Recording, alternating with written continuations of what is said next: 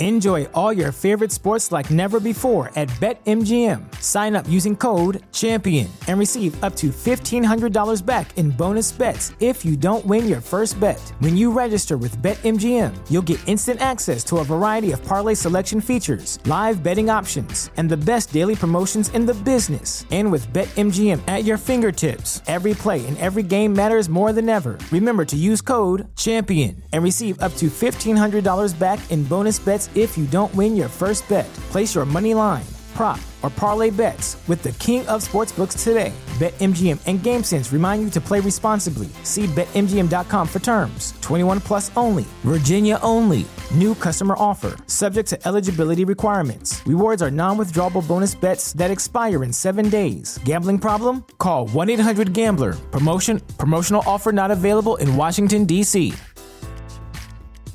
At Parker, our purpose is simple. We want to make the world a better place by working more efficiently, by using more sustainable practices, by developing better technologies. We keep moving forward.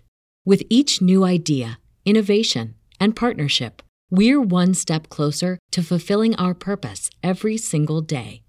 To find out more, visit parker.com/purpose. Parker, engineering your success. We are live here on a Tuesday get-together on Bird 365. It's good to have the Mac Man back. Yeah. McClellan back after a victorious trip to Detroit, which he was just sharing with us the phenomenal time that he had in Motown this week. Got out and about, huh, John? Painted the city. Yeah. Got to see the Uniroyal tire, the big Uniroyal tire on the interstate, which is exciting. I've only been to Detroit like twice in my whole life. Where the hell's the Uniroyal tire? It's a big tire. It's on one of the interstates out there, but we drove by it. It's actually pretty cool. I didn't go. I wasn't Clark Griswold. I didn't go over and stop and say, "Yeah, look, kids, the Uniroyal tire." But Detroit, actually, it's very nice near the stadium. It's really underrated. Comerica Park is right next door, right across the street. It's downtown, nice setting. Ford Field's nice, but yeah, I mean, you're going to Key West this weekend. I'd rather be you than me. Yeah. I haven't had a weekend off, and I've had one weekend off in the last 6 years. So this will be number 2 in the past 6 years. So, yes, I'm looking forward to it. I got a little family wedding that we have to attend. But I will be watching on Sunday when the Eagles take on the Chargers. But before we go there, we got to take a look back at this Sunday's game against the Lions. We got to say happy trade deadline day first. Oh, yeah, that's what I want to get. It's happy trade deadline day. We've got how many hours? 4 and 4 is 8. 8 hours until the trade deadline. Under 8 hours now. And yeah, I got a lot of questions I want to run by you there. But first things first, the beatdown of the Detroit Lions. I want to give the Eagles all the credit for everything they did yesterday here on the show. Myself, Jeff Kerr, gave Nick Sirianni a ton of, Jonathan Gannon a ton of credit, the players a ton of credit. How bad are the Lions? Oh, man. Oh, I was wrong about them playing. No, I'm with you. Look, you can only play who's on the schedule. The Eagles deserve a ton of credit for taking care of business. That's how I described it. That was a business trip. And they did their job, and they got the heck out of there with the easiest win I've ever seen in my life. But I don't know how much you can take out of that game. I really don't. I think it's such an outlier. It's so meaningless from a standpoint that the competition was so pathetic. And maybe it was because of the injuries on top of what they had coming into the game. And we discussed they've been competitive in certain games and played hard, and I read that part of it wrong. I mean, once they got behind, it was over. We've been talking all year. The Eagles want to play from the lead. Now, every NFL team wants to do that, but it's a little bit more important for the Eagles because they just don't have the ability to come back with the passing game down 2 scores. So everything lined up perfectly. Once the Eagles got the lead, they could just run the football in the second half. So 1980 Philadelphia was rejoicing. But it's not sustainable. People are saying they found the formula. They didn't find anything.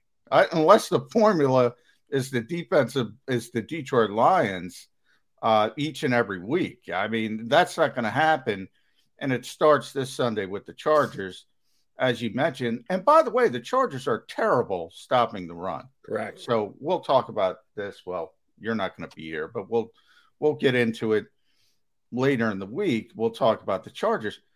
But it's different. Even though they're terrible at stopping the run, they're also capable of putting up points. So you just can't sit and hand the football off 46 times or Justin Herbert's going to beat you throwing the football.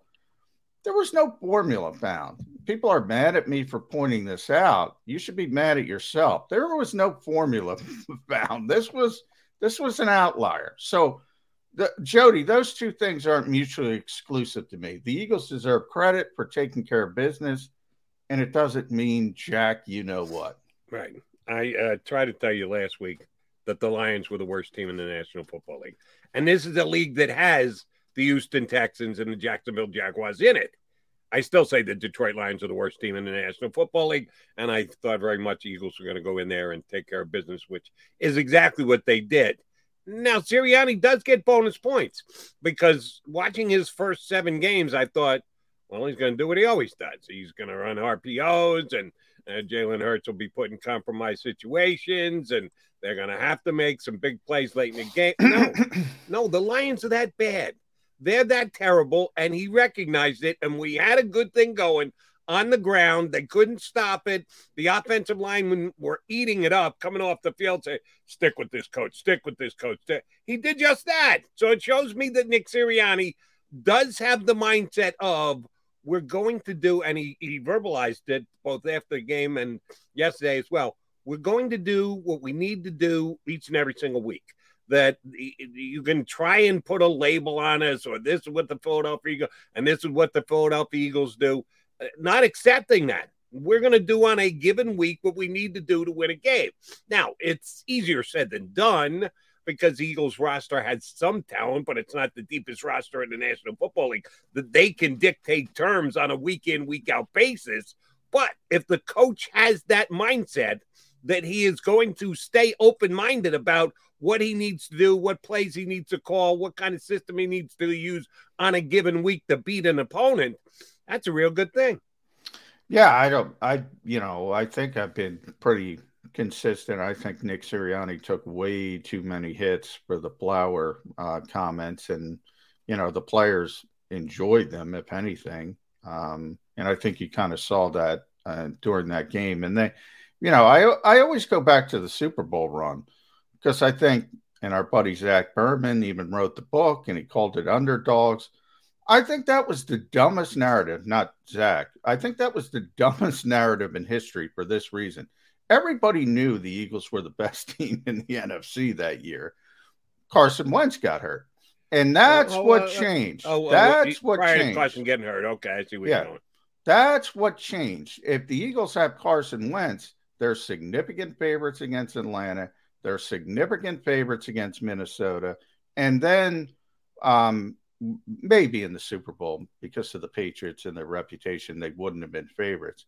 So the whole idea of underdogs was kind of a crocky, what. It was about one player. It was about Nick Foles and people not believing in Nick Foles. And Nick Foles deserves credit for doing what he did. We all know that. My only point being Doug Peterson used it. It doesn't matter if it's true. If you use it to your advantage and people bought in, not just fans, but also players, it's great. And that's the same thing with Nick Sirianni and the flower power thing. Everybody's making fun of it. You used it. And if it works, hey, use it. Great. But the players had no problem with the speech. It was sort of the outside noise. Now, obviously, it's a much lesser stage. It's not as important of what Doug was able to do with the underdog theme, but I just used that as an example. Sure. It doesn't have to be true. You can use it. Any kind of bulletin board material, if you can use it, use it. And if it works, great.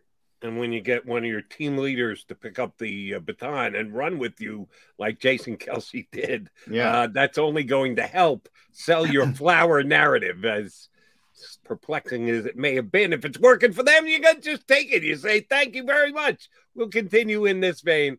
Good for Nick Sirianni. Yesterday, I caught the press availability that you were part of, and he was asked about guys that he played. I mentioned this with Jeff Curry yesterday.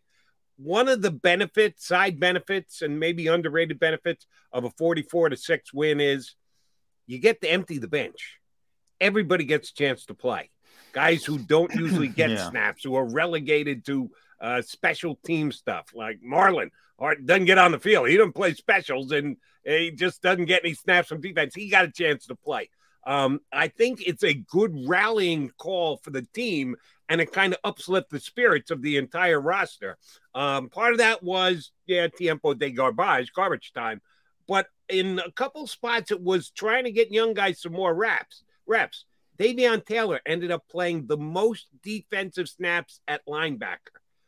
Milton Williams ended up playing the most defensive snaps on the defensive line, and Sirianni was asked about it, and he didn't just poo-poo it. He didn't give it a ton of, that's exactly what we're doing, trying to play our younger guys so we can evaluate them. He didn't come out and say that, but he also didn't dismiss it either, which tells me the Eagles did it with a purpose this past week. There were a couple of young guys they wanted to get more action and more of a look at, and I say good for the Eagles on that front. Yeah, definitely linebacker. I mean, that's where they made the shift from a personnel perspective, and TJ Edwards was sort of the guy, the number one role. They've been rotating, and then it was Davion Taylor, and they've been trending in that direction. They've been rotating the linebackers, which I asked Nick Sirianni about yesterday. It's not a normal thing to do in the NFL. It's not a rotational position. Certain positions are rotational, certain aren't. Typically, linebackers aren't. You have one or two that play the vast majority of the snaps. And I think the Eagles want to get there, but they aren't there, and they don't have the talent to be there. So, obviously, early in the season was Eric Wilson, Alex Singleton. Now he's rotating. Eric Wilson was a healthy scratch, so that was the biggest news. So TJ Edwards and Davion Taylor had been sort of starting in the run support looks, and then they would bring in Singleton and Wilson for the pass coverage looks. Yesterday, it just got ramped up to Edwards being more of the sort of 3-down option. And see, that to me is interesting. Can you continue to do that against a team like the Chargers? Because they're going to throw the football. And they throw the football to the backs as well. And they have a long history, really dating back to when Nick Sirianni was there, of being very successful at that. And even prior, when Darren Sproles was there, they're very successful. If they see TJ Edwards on the field, if they see Davion Taylor on the field, they're going to try to take advantage of it. So that, to me, is something you look at. Was that tweak made for the Detroit Lions because they can't take advantage of it? Or was that tweak made because this is our best option? So that's one of the interesting things that I think we're going to have to see how it unfolds moving forward.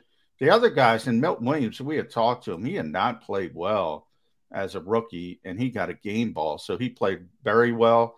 But everybody else, if you look at it, Milton and Teron Jackson, and you saw Andre Chachere, I always screw up his name first, out there. Sean Bradley, Tay Gowan made his Eagles debut. Josiah Scott. You mentioned Marlon Tuipulotu was out there that was because it was a blowout. And right. The same thing on the offensive side. There was a little bit of a tweak because of who they were playing, and there was way more 12 personnel. The Eagles have gone to pretty much exclusively 11, certainly after the Zach Ertz trade. Yesterday, you saw Dallas Goedert, you saw a lot of Jack Stoll, even Richard Rodgers, because they were running the football so effectively. I don't think that continues as an example. Plus, you got, Brett Toth was in the game, Andre Dillard, Gardner Minshew, obviously would start with him at quarterback. So all of that was more of the garbage time aspect. Let me get a couple quick questions on the guys who did get a chance to play. And I'd say the Chargers have a history going even further back than Darryl Stoll, I'll go all the way back to LaDainian Tomlinson. The Chargers have always been a team that throws the ball to the guy out of the backfield. LaDainian's one of the best in the history of the National Football League to be able to do it, make plays out of the backfield. I don't think they have that type of a running back right now. Eckler's good. He's no LT. But you are. back to the Eagles. One guy was a little disappointed with the fact that he didn't get more reps was Kayvon Wallace. He was in that same mix with Josiah Scott and Tay and getting their Eagle feet wet and stuff like that. The very, very much all backup defensive backfield. I thought he was going to be more like Davion Taylor and Milt Williams and get some snaps when the game was still sitting, at least in somewhat undecided form. Come on, you knew as soon as the Eagles got up by 2 touchdowns, the Lions weren't rallying to win the game, but you get my point. Do you think this is a week for them to try and get a little bit more out of Wallace? Are we going to get the chance to see him more? Because there is a guy that you still need to get a read on for future purposes. Is he a guy that the Eagles can lean on more heavily next year? Yeah, I don't know, because the Eagles really like Marcus Epps, and Marcus is a guy that is essentially played, and part of it is injury related in that Kayvon has got banged up on a couple of occasions. Those guys were kind of even in training camp, more or less, and you had one who was the single high safety type more, and that's Marcus, and one who was more the box type in Kayvon. But I think as Kayvon has been out of the lineup and Marcus has continued to play, I think the Eagles have, liked the way he's handled the job, and think he's sort of won that third safety job. And really, he might be pushing Anthony Harris at this point to be the second safety, opposite Rodney McLeod when Anthony is healthy or Anthony gets traded or what have you. They really like Marcus Epps. So I think if it comes down to Marcus Epps or Kayvon Wallace, Marcus is going to play at this point. And he's a young player as well. So I think people kind of forget that, because he was acquired in a different fashion. He was drafted by Minnesota, picked up on waivers. So, they look at Kayvon Wallace, who's a draft pick here, and say, well, we got to get him on the field. The Eagles have kind of, Marcus is playing better. Marcus is going to play. Fair enough. And Epps did play well on Sunday against the Lions. I thought he and TJ Edwards both had phenomenal games in the back seven for the Eagles. By the way, do you call him Marcus or do you call him Epsy? I call him Epsy. I love it. I love the Epsy nickname. That was a Schwartz. That was a Schwartz thing, man. Everybody had the hockey nickname with Schwartz called him Epsy. I call Schwartz Schwartzy. Because he gives everybody the hockey nickname, and Epsy is Epsy. There you go. He is John McMullen. Good to have him back with me, Jody Mack. We're your Birds 365 guys. We have only started to talk about the trade deadline. Now we use a couple of mentions in there. I think Johnny Mack threw one name in there that kind of spot. Oh, Anthony, could I trade Harris off the injured list on this trade deadline day? Yeah, I don't think so. I don't think anybody's acquiring. But I got a couple angles that I do want to ask both John Mack and our first guest and our second guest. We have two good guests coming your way today. First would be Dave Zangaro from NBC Sports Philly and the Eagle Eye podcast with our buddy Ruben Frank. A little later on, we'll talk to our pal Rob Marty from the Associated Press, who does cover the entire league these days. He always seems to get involved with Eagles stuff on a week-in, week-out basis. He just can't let it go. Even though he covers the entire league, he's got to get his Eagles question in on the Eagles media availabilities. So we'll talk about both the entire league and the Eagles on trade deadline. We're talking playoffs, I think, from Rob. Didn't he ask a playoff question? I gotta reload. Was that his question yesterday? Did he really go down the playoff route? I think it was. I'll double check. Jeff Kerr was Johnny on the spot yesterday. One game out of a playoff spot, and the team that holds that last playoff spot right now would be the Carolina Panthers. Yeah. Well, the Eagles have a victory over, a tiebreaker over. So, we'll continue to let playoff images dance in our heads after a 44-6 win. We'll see if that's actually realistic. You got to put Jim Moore out there. Playoffs. I say no, thank you. I think the Eagles still need to sell today, but that's just me. We'll see what Dave Zangaro from NBC Sports Philly has to say. He joins us next here on Birds 365.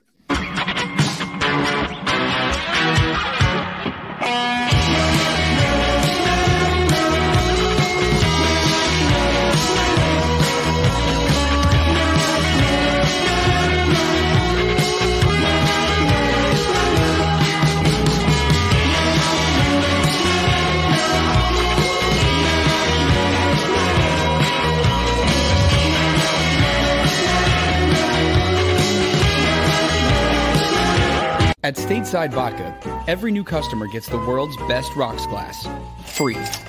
What's that? A rocks glass? You're telling me that bottle is cut in half? You could say that. Holy shit. And you're telling me I can get one of these glasses for free? That's right. One free rocks glass per customer with each first-time purchase of Stateside Vodka. So good, it just disappears.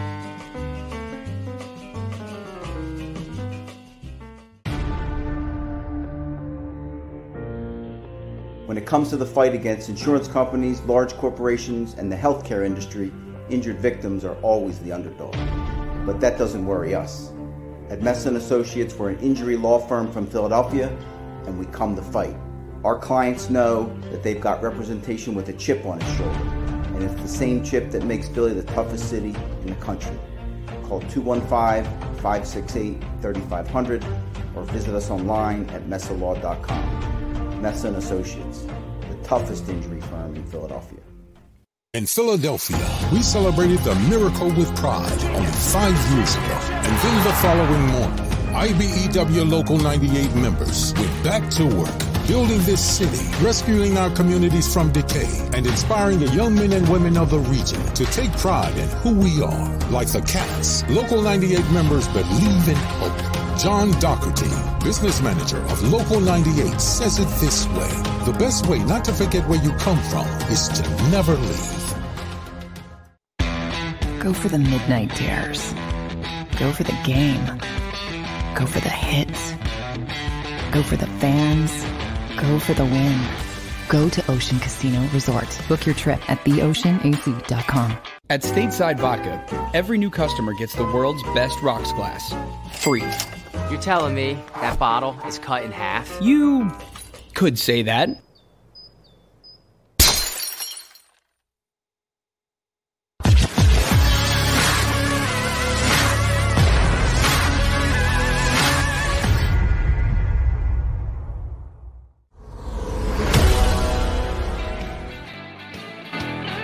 Tuesday get together here on Birds 365 with the Mac and Mac guys, McMullen and McDonald.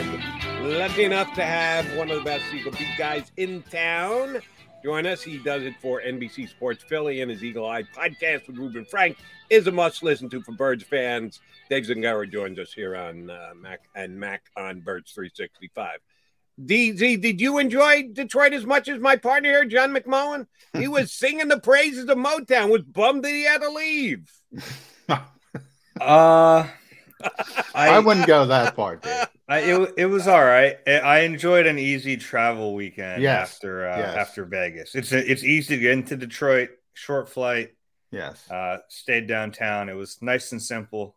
All I needed from this week. That's the positives. And getting out. Dave and I were on the same flight out, which if you were, that wasn't a given considering what's going on around the country with American Airlines. So that was the most positive part. That probably. So yeah, that worked out. Yeah, that worked out well. Yeah. What did you learn from that trip about the Philadelphia Eagles? Because I gave them credit, Dave, for it was a business trip, kind of like what you said, in and out, take care of business. From that perspective, I give them all the credit in the world. But for the people who think they found the formula, I don't know if you can take too much out of this game, to be honest. Yeah, I mean, what we learned is that the Lions are really bad. Look, they did in this game what fans have been wanting them to do on both sides of the football. They ran it on offense, on defense. They challenged a little bit.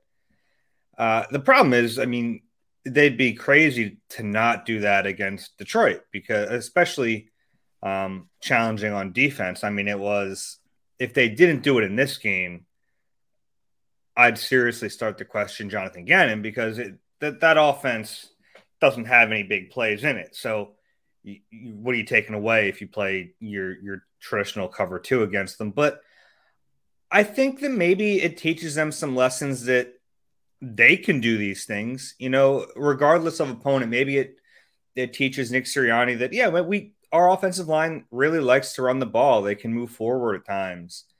And maybe it shows Gannon on defense that, hey, maybe I do have the guys to not be in cover 2 95% of the time. Maybe, play some man outside where I have pretty good corners and maybe take some stress off the linebackers. I don't think the formula in this game is going to be the formula, but I think there are some lessons in there for the Eagles' top 2 coaches that some of these things they did in this game, they can transfer to other games. I don't think it's ever going to be like it was in Detroit, but I think maybe they can learn a little bit from it.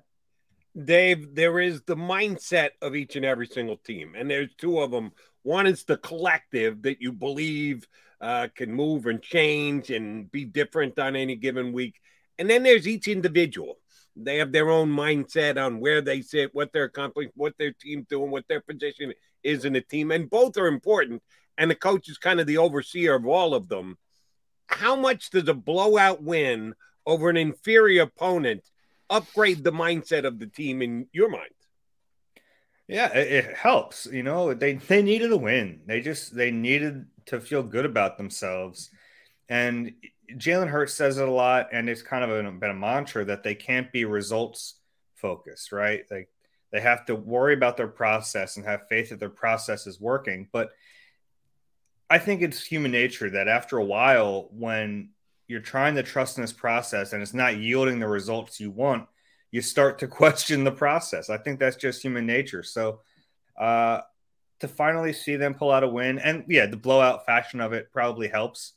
But just to win, just to win a football game after where this team had been is really positive. And I think it's obvious it's going to help them. And I think, we all saw the schedule when it came out. They kind of went through a wood chipper there for a bit. It was some really tough games. But coming out of it, they played so poorly that you're like, I don't know what a winnable game looks like for this team. Because sure, their games on the schedule look winnable. But if they played the way they had played the previous few weeks, nothing's a given. So I think it gives them the confidence to say, look, sure, Detroit stinks, but we beat them, and we beat them pretty soundly. There are games coming on this schedule, even this week. I mean, the Chargers have really come back to earth. After that, Denver, there are winnable games, and then those are winnable. And then you have the Giants, then you have Washington, you have the Jets in there. So, I think this team should be kind of optimistic right now, and I think they need to be after that win. We're going to hold the playoff talk. Where I don't want to go Jim. Yeah, I don't want to get into that either. But for them, I mean, they're probably thinking, at least the veterans are. The young players are probably swimming right now. But the veterans, especially the guys who've been on this team and have started, with awful records and either made the playoffs or kept it close, they know what's up. I mean, they know that they're looking at the schedule. They're still going to say they're not, but they know what's happening. Yeah, and, you're right. Human nature, if things continue to go down a negative path, that's when things happen like what happened to Detroit. I mean, they had been competitive in a number of games, and all of a sudden the wheels come off. But I want to shift you toward the most interesting personnel tweak, I think, in the game, Dave, and that was linebacker and Eric Wilson being a healthy scratch. It had been going that way for a number of weeks, and Jonathan Gannon kind of rolled out TJ Edwards and Davion Taylor as the run support linebackers, and then Wilson and Eric Singleton would come in more of the third down passing type linebackers. It's kind of weird to have rotations at linebacker, but that's where I talked. TJ Edwards played great, I thought, but it is the Lions. Is that sustainable? Is that a guy who can go out against Justin Herbert? And Jody and I were talking before you came on. There's probably not a team in this league known more going back years and decades for throwing the football to their running backs. Is that sustainable moving forward even a week? Probably not, but it might be their best option. The thing about TJ Edwards is, yes, he's limited athletically, but he's sound. He's a just linebacker. A smart player. Yeah. He's in the right position. And it's funny because you have him and Davion Taylor, who are kind of like complete opposites in that way, right? Like Davion, 4.4 speed, but if you're in the wrong spot and you recover, like, what does it matter? I like TJ Edwards. I think he's a limited player. I think he has a ceiling, but you can see why defensive coaches like him, especially when they're looking around their linebacker room and there's not much there. I mean, the Eric Wilson thing, they didn't pay him a lot, but that's a disappointing signing. I didn't think he'd be a great player. I thought he'd be serviceable, and he earned his benching. I mean, he did. He had played poorly. He had lost snaps. I think Alex Singleton has really been hurt by the defense's style so far through this year. He's the kind of player who really needs to just play with his hair on fire and get after it. And they're putting a lot of stress on him, and we've seen him get exposed a little bit because of it. I still think he's an adequate player, and I think they're going to play him at times.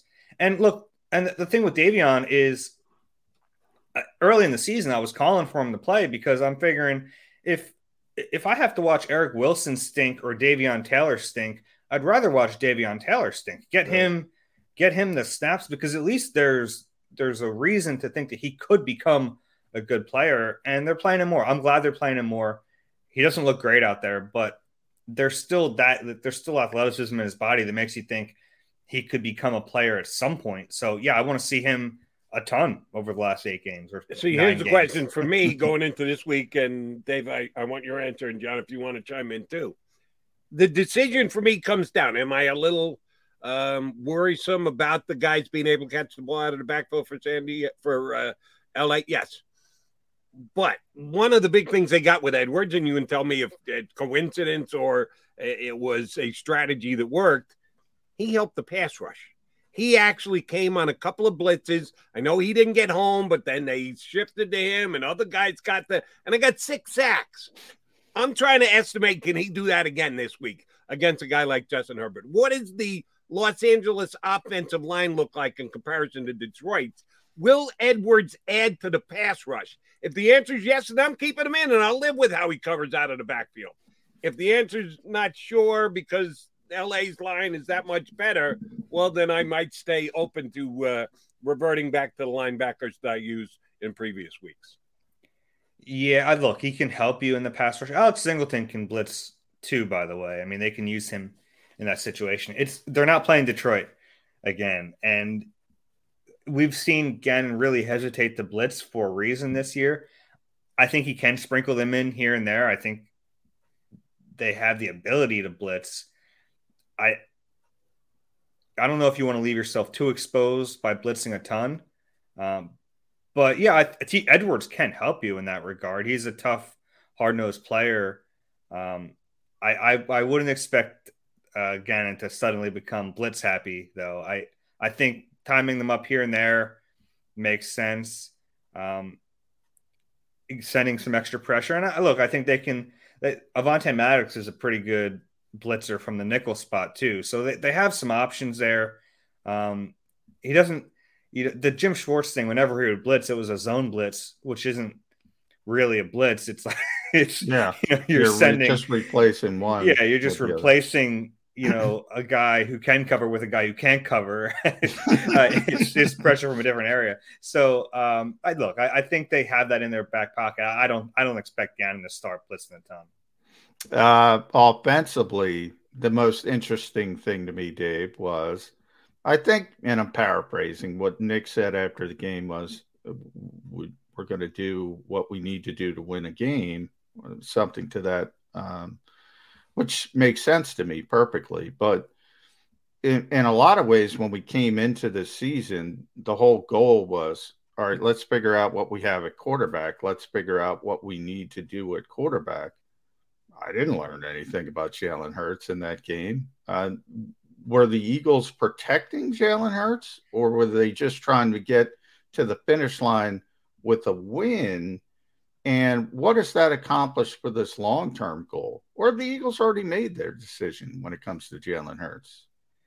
Yeah, there's a lot there. I think they did what they needed to do in that game to win it.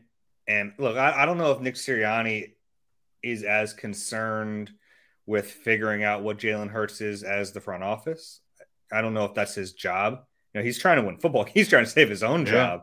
Yeah. He's trying to win games, and that was the formula in that game. I agree with you. I didn't learn much about Jalen in that game. And the troubling thing with Hurts through 8 games is that a lot of the fears I think we had about him haven't subsided.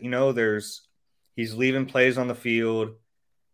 He does leave the pocket too early, which I can forgive here and there. That's going to happen with a running quarter or dual threat quarterback. There's going to be times where, he probably made the wrong decision and he left the pocket, but that's become a little too consistent for my liking. He's leaving throws out there too. Some easy throws that I think you need to make, especially in this offense. Like, this offense is designed theoretically to hit shorter throws and let guys create with their legs. But if the accuracy is off on those short throws, and we've seen that a few times, I can especially think of a few times to Devontae Smith in the last few weeks. The one in this game was fine. Devontae just dropped it. But there have been other times where it's a slant and Jalen's just got to hit him in stride. And if he does, it's a catch and probably yards after, and he hasn't hit him. You're right. I haven't learned much about Jalen that I didn't know. I like everything that he brings from the intangible side. I like his ability with his legs. And I think at times he'll make great throws. We've seen glimpses of great throws, but the inconsistency is still troubling there. Here's where I do think Jalen gets a short end of the stick, and it's just kind of like people look right past this. Who led the Eagles in rushing this past weekend when they got a ton of credit for running the football? Eagles rededicated to the run game. Ground and pound Philadelphia Eagles. Who led them in rushing? Jalen Hurts. So the 71 yards that he racked up was more than Boston Scott. Hey, he looked good. More than back from the dead Jordan Howard. He looked great. Who led the team in rushing? Jalen Hurts. It's just like a given. He's supposed to do that because he's Jalen Hurts. There aren't, this side of Lamar Jackson, there aren't guys in the NFL that can do what he does when he takes off and makes plays with his legs. Yeah, I mean, I agree with you that he some of those rushes were really big. He picked up some third down conversions, and some of them were impressive, but without being able to throw the ball, he needs to find a better balance in his game. Lamar's done that. Lamar wouldn't have been the MVP if he couldn't throw the ball. He's a great runner, and I'm not saying that Jalen can't become better. But we need to see it, and he has the rest of the season to prove it. Maybe more. Maybe they don't. Maybe they give him another year after this. But I think they'd really like to know what they have in him. And right now, what they have is a player who still has potential. He's still a developmental quarterback who has the legs, and in a way it is a given. Like, we know he can do that. Yeah. I think they want to see consistency with him throwing the football, and they haven't. And some of that you can argue is on the coaching staff.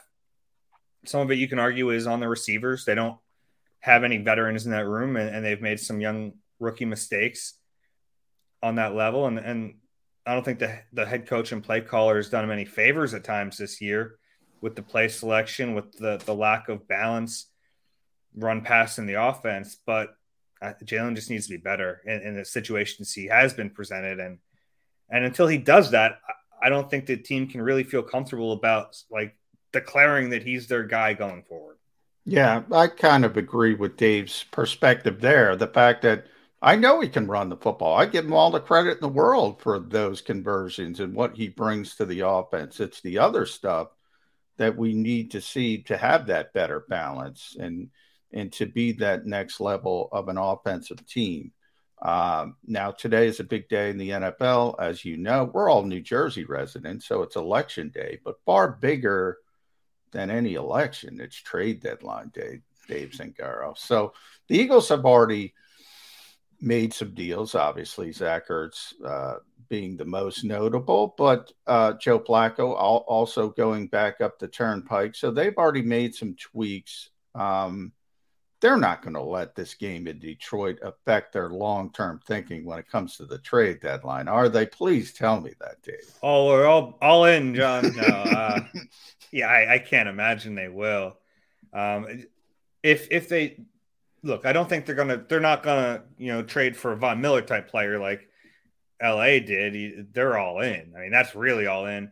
If the Eagles see a player that has, a young player maybe who has like a couple years left that's in a bad situation, and it was maybe something like that, adding a player.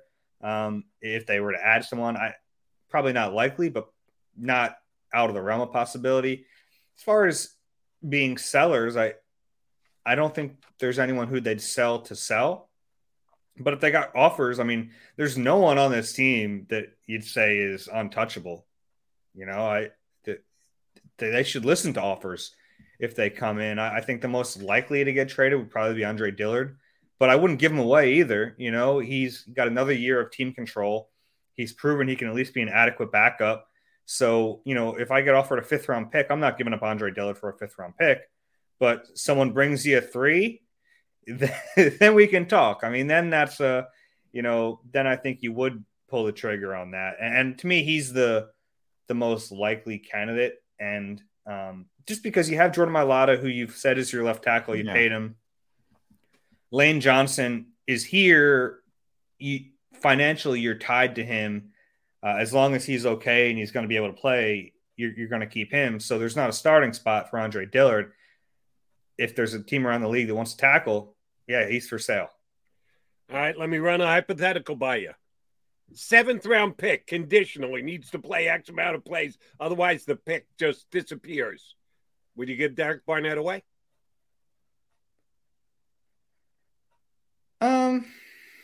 No, not for a 7th. I mean, a 7th-round pick, how we can find a 7th-round pick on a tree? And we're talking like a conditional, so I might not get anything for him. Yeah, to get rid of his salary, like we're already halfway through the year. They've already paid him. He plays a lot. They don't really have options at defensive end. It's not like they're real deep. I mean, I give away Ryan Kerrigan for a 7. You're giving me that same deal for Ryan Kerrigan, sure. Look, Derek Barnett hasn't played well, but he's at least an adequate player. Like he's giving you some decent snaps here and there. He just came off his best game of the year. I wouldn't give him away. I wouldn't. I think that. Jody is close the book. Jody, that's why he can't be a GM. And Jody's dad, obviously, you got to field a roster the rest of this year. You're talking about the teams. The team's 3 and 5. Yeah, no, I can. I would take my chances with Ryan Kerrigan tomorrow. Would you cut him both then? of those two guys. Who would I like to see get more snaps the rest of the year? Ryan Kerrigan. That's crazy. That's insane. I mean, that doesn't make any sense. Your team's 3 and 5. You're trying to at least show the team that you want them to compete and you got to think about the locker room as well, Joe. Yeah, and Barnett is a pretty well liked guy in the locker room. He's he plays hard. He's not great, but he plays hard, and his teammates all seem to like him. I wouldn't give him away. If you're going to do that, then just cut him, and I don't think they're going to cut him. So how about some of these other defensive guys, Dave? We mentioned one, Ryan Kerrigan, hasn't worked out. Veteran guy. Eric Wilson, he's just a healthy scratch. Probably can't get anything for him. Yeah. Anthony Harris, we don't know how close he is, but he's been injured. All of a sudden, Marcus Epps starts to play, and he's playing pretty much the same. I mean, you're not seeing any difference. Those guys aren't going to be here long term. And the one guy who's playing well that could really help people is Steve Nelson, who's probably not going to be here. Very cost effective. Ton of teams need cornerback help. Ton of contenders. Do you go full blown sell mode? Can you? This is the NFL. We know there's not going to be 57 trades, but can they go that direction and try? These guys aren't going to be here. Let's get something for them. Yeah, Howie can ask other teams to correct his offseason. Basically, everyone I signed, they're for sale. Yeah. I mean, Kerrigan and Wilson, no brainers. I mean, if someone wants to give you something for them, they're not really playing anyway. So yeah, you take that. I don't know what they're worth to anyone. Maybe Kerrigan, you can try to sell teams on the idea that he's this desperation. Daniil Hunter got hurt on Sunday night. Maybe. And you know how he could be like, he had 5.5 sacks last season. He doesn't fit this defense. He's kind of being held back by this defense. He's out of position.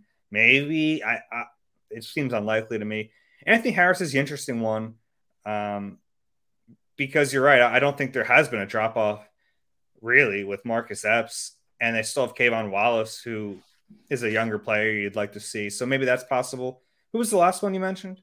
Oh, Steve Nelson. Nelson. He's the one that could actually get something for. Yeah. The problem is who he playing a corner then.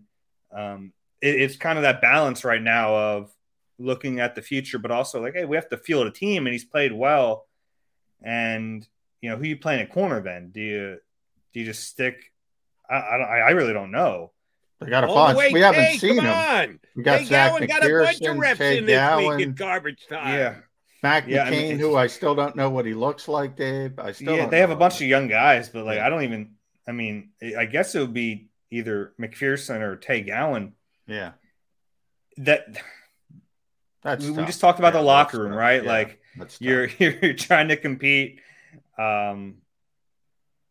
Yeah, I don't know. It's funny. Maybe you mentioned the Detroit game changing how they viewed the trade deadline kind of as a joke. Like, are they buyers now? But the other side of it is, are they a little more hesitant to sell a player like Steve Nelson now that they have a chance to compete for something this year? I think that's probably the more realistic effect of that win. They're not going to start buying at the deadline, but are they a little more hesitant to trade someone like Steve Nelson when they feel like, hey, we have something to play for here, and the drop off is maybe pretty significant, whereas like with Anthony Harris, the drop off doesn't seem very significant to Marcus Epps. I think the drop off from Steve Nelson to whoever else would play at that spot would probably be pretty noticeable, pretty significant. Not when I agree with you. I did Howie get caught asleep at the wheel yesterday? We get news that Derrick Henry probably done for the year, certainly regular season, maybe back for the playoffs. Tennessee at 6-2, best record in the AFC. They're not about to pack it in and become sellers. The guys that they've got coming off their bench at the running back position, I needed to look up because I didn't even know who they were. And when I looked them up, I still need to look up more information because I still didn't know who they were. Should Howie have been on the phone yesterday offering either Boston Scott or Jordan Howard coming off the games they had to the Tennessee Titans? Well, you could offer him Boston Scott. Jordan Howard's not even on the roster, so Tennessee could just sign him if they want. That's something they have to work through because. Now hold on, let me ask you a procedural question. He was on the roster this week. They called him up from the practice squad. Mm-hmm. Did they not get the chance to protect him again this week? You can't do it till this afternoon, Tuesday afternoon. So they can protect him today. Yeah. But yeah, the elevation basically gives him safe passage to and from the practice squad. And they can protect players. I'd assume they're going to protect him as soon as they get the chance today. But another procedural thing, Miles Sanders is out at least 3 weeks. You can only elevate a player twice. Now, the Eagles have gotten around that before with COVID elevations. If someone lands on the COVID list, then you can elevate someone. That elevation doesn't count toward the 2. So that's always in the back of your mind. They did that with T.Y. McGill like 6 times. They elevated him last year. But maybe they're going to need to add Jordan Howard to the active roster at some point. They're going to have to figure some stuff out because the other side of that is Tyree Jackson getting held. We're getting really into the weeds here. Tyree Jackson. I apologize for this. Tyree Jackson's getting close to getting off IR too. So you're going to have to find a spot for him. You might have to find a spot for Jordan Howard. So you got to figure out ways to do all that. Now, one interesting last one for me, Dave, is Miles Sanders because he's kind of an under the radar guy. When you think about he's got 1 year left on his rookie deal. The Eagles aren't going to pay running backs. It's kind of this weird. He's a good player. He's not a great player. I think he's overrated by the fan base. is that maybe the under the weeds guy? You can trade guys on IR now, so he's on IR. They made that shift. It's a short-term injury, from what everyone says. Could that be the one curveball we see at the trade deadline? Say the Eagles. We saw Boston Scott, Jordan Howard. We can get through this. It's not like cornerback where we don't have anybody. Yeah. We're not going to pay him anyway. Let's get it done, and you can get value. I would. Yeah, think, maybe. I think it's probably unlikely. But you're right. It's a short-term injury, so he's out another couple games minimum. Maybe misses 3 games. So if a team's a contender, they'd get him back for 5 games and then another year. Yeah, sort of Jay Ajayi. That's what the Eagles did. They exactly. had the extra year. Yeah, and I think that would entice some teams because it's another cheap year, relatively cheap year. And if they think he could be a high-quality running back for cheap in his final year, maybe. I think it's probably unlikely. But, yeah, I don't think it's completely out of the realm possibility either.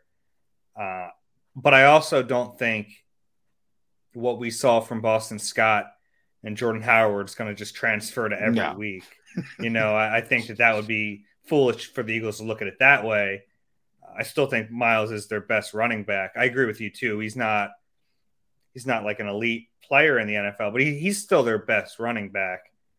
I don't know what it would take. I don't know what teams would offer for him. That's tough to figure out the compensation there and on both levels, what teams would offer for him, what the Eagles would accept. And for that, I think it's probably not very likely. Dave, last one from me. It's again a bit of a look into the crystal ball prediction type question. If I set the bar at 75% completion rate for Justin Herbert this week, the Eagles have been known to give up 80. So I'm not even setting the bar that high. Yeah. I'm coming in at 75 for Justin Herbert. If that's the case, how many yards does that equate to with the Charger offense being what it is? I thought you were going over under. I was starting to figure that out. How many yards? Look, man, I don't know. First number's 3, isn't it, Dave? Yeah, probably. He's good, but they've come back to earth a little bit, and I think there is a little bit of a template out there on how to slow Jonathan Gannon to use it. We'll see. But I think there is a little bit of a template out there how to get to him and get them off a little bit. I have to watch a little bit more of them, honestly. I've seen them in passing, but the last 2 weeks they look, they were. I mean, this game looked really tough a few weeks ago, really tough, and it doesn't look quite as tough right now, especially at home. So, I don't know. I'm not going to give you. I really don't know, but I think this game and Justin Herbert, he's kind of not, I don't want to say run into a wall, but he doesn't look as good right now as he did a few weeks ago. And the team doesn't look as good as they do now as they did a few weeks ago. So I think this is all of a sudden pretty winnable. Yeah. And by the way, I'm with you, Dave. I thought Jody was going over under on completion percentage, and I'm going under for that, because Justin Herbert likes to push the football down the field. So he'll try to go down the field. And I think he's not going to go check down, where you get to that 85, 90%. He's going to try to push the football, but that's my 2 cents on that one. Yeah, he's at 63.7 for the season, so that's pretty significantly below 75%. But I still think he's getting 300 yards. But that's for later in the week. David Zangaro, we appreciate you joining us early in the week. Feel free to just go down to the Lincoln Financial Field on Sunday. You don't have to get on a plane. You don't have to go to Detroit. You don't have to go to Vegas. All you got to do is drive down to the game. Have a good drive. Nice. Have a great time watching the game. We'll get you back on here soon enough on Birds 365. Thanks, bud. Thanks, Dave. Thanks, guys. Dave Zangaro from NBC Sports Philly. His podcast, Eagle Eye podcast with Ruben Frank, is something Eagle fans should be checking out. All right, McMullen and McDonald coming back. We got a couple of more trade possibilities to run by you. I'll run them by Johnny Mack. They both beat up on me. They want to keep Derek Barnett. Why? I don't know. He had nothing else. Yeah, let's just put that one sack that he got, the first one in 2 years, on a loop and just keep playing it over and over and over again. The only tackle he made last week again. Just keep playing that over and over again. time to move on. We'll move on. Quickie timeout. Come back here on Birds 365.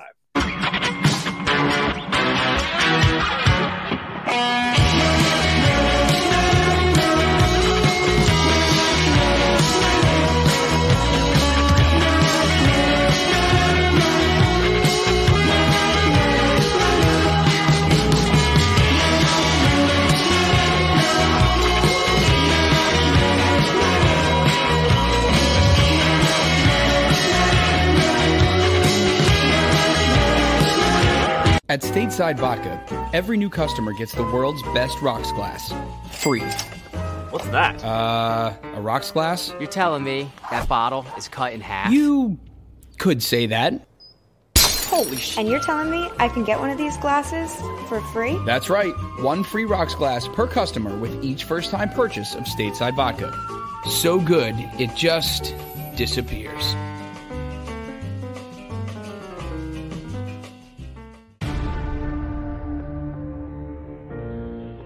When it comes to the fight against insurance companies, large corporations, and the healthcare industry, injured victims are always the underdog. But that doesn't worry us. At Messa & Associates, we're an injury law firm from Philadelphia, and we come to fight. Our clients know that they've got representation with a chip on its shoulder, and it's the same chip that makes Philly the toughest city in the country. Call 215-568-3500 or visit us online at messalaw.com. Messa & Associates, the toughest injury firm in Philadelphia. In Philadelphia, we celebrated the miracle with pride only 5 years ago. And then the following morning, IBEW Local 98 members went back to work, building this city, rescuing our communities from decay, and inspiring the young men and women of the region to take pride in who we are. Like the Cats, Local 98 members believe in hope. John Doherty, business manager of Local 98, says it this way: the best way not to forget where you come from is to never leave. Go for the midnight dares. Go for the game. Go for the hits. Go for the fans. Go for the win. Go to Ocean Casino Resort. Book your trip at theoceanac.com. At Stateside Vodka, every new customer gets the world's best rocks glass. Free. You're telling me that bottle is cut in half? You could say that.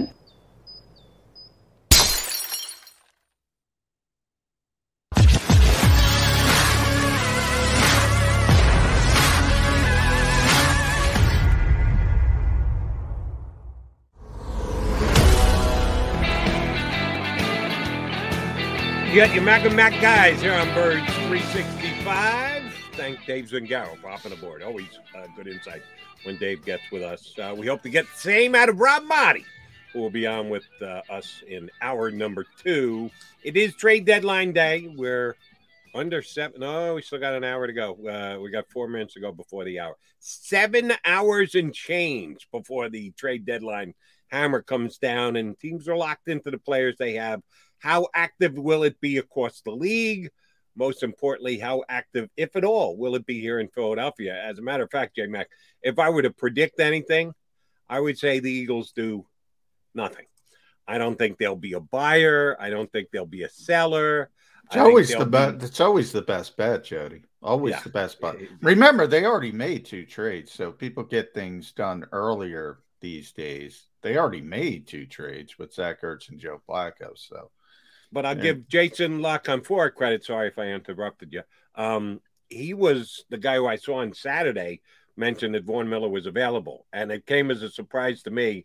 I was doing a show Saturday night on CBS Sports Radio, and I had another CBS football guy on, and I said, your cohort, Jason LaConfort, says that we could see Vaughn Miller traded. And he said, yeah, that came out of left field to me. I didn't know that the Broncos would actually go there, and I doubt that they will. I didn't think it was going to happen either. Boom, he's gone.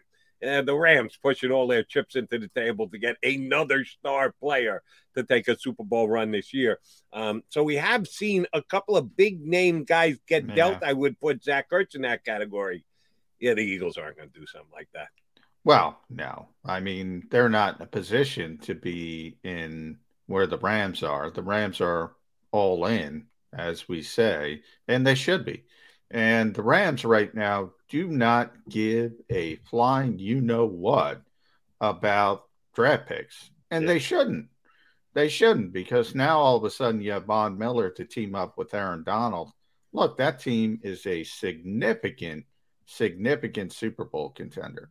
I think they're the best team in the NFC on paper. We'll see. It's a very difficult conference. You have Green Bay you have to deal with. You have Tampa Bay, the reigning Super Bowl champions. You have Arizona, who's obviously been playing very well until they got beat by Green Bay, which is Aaron Rodgers, so we all know. So you're going to have teams beating up on each other.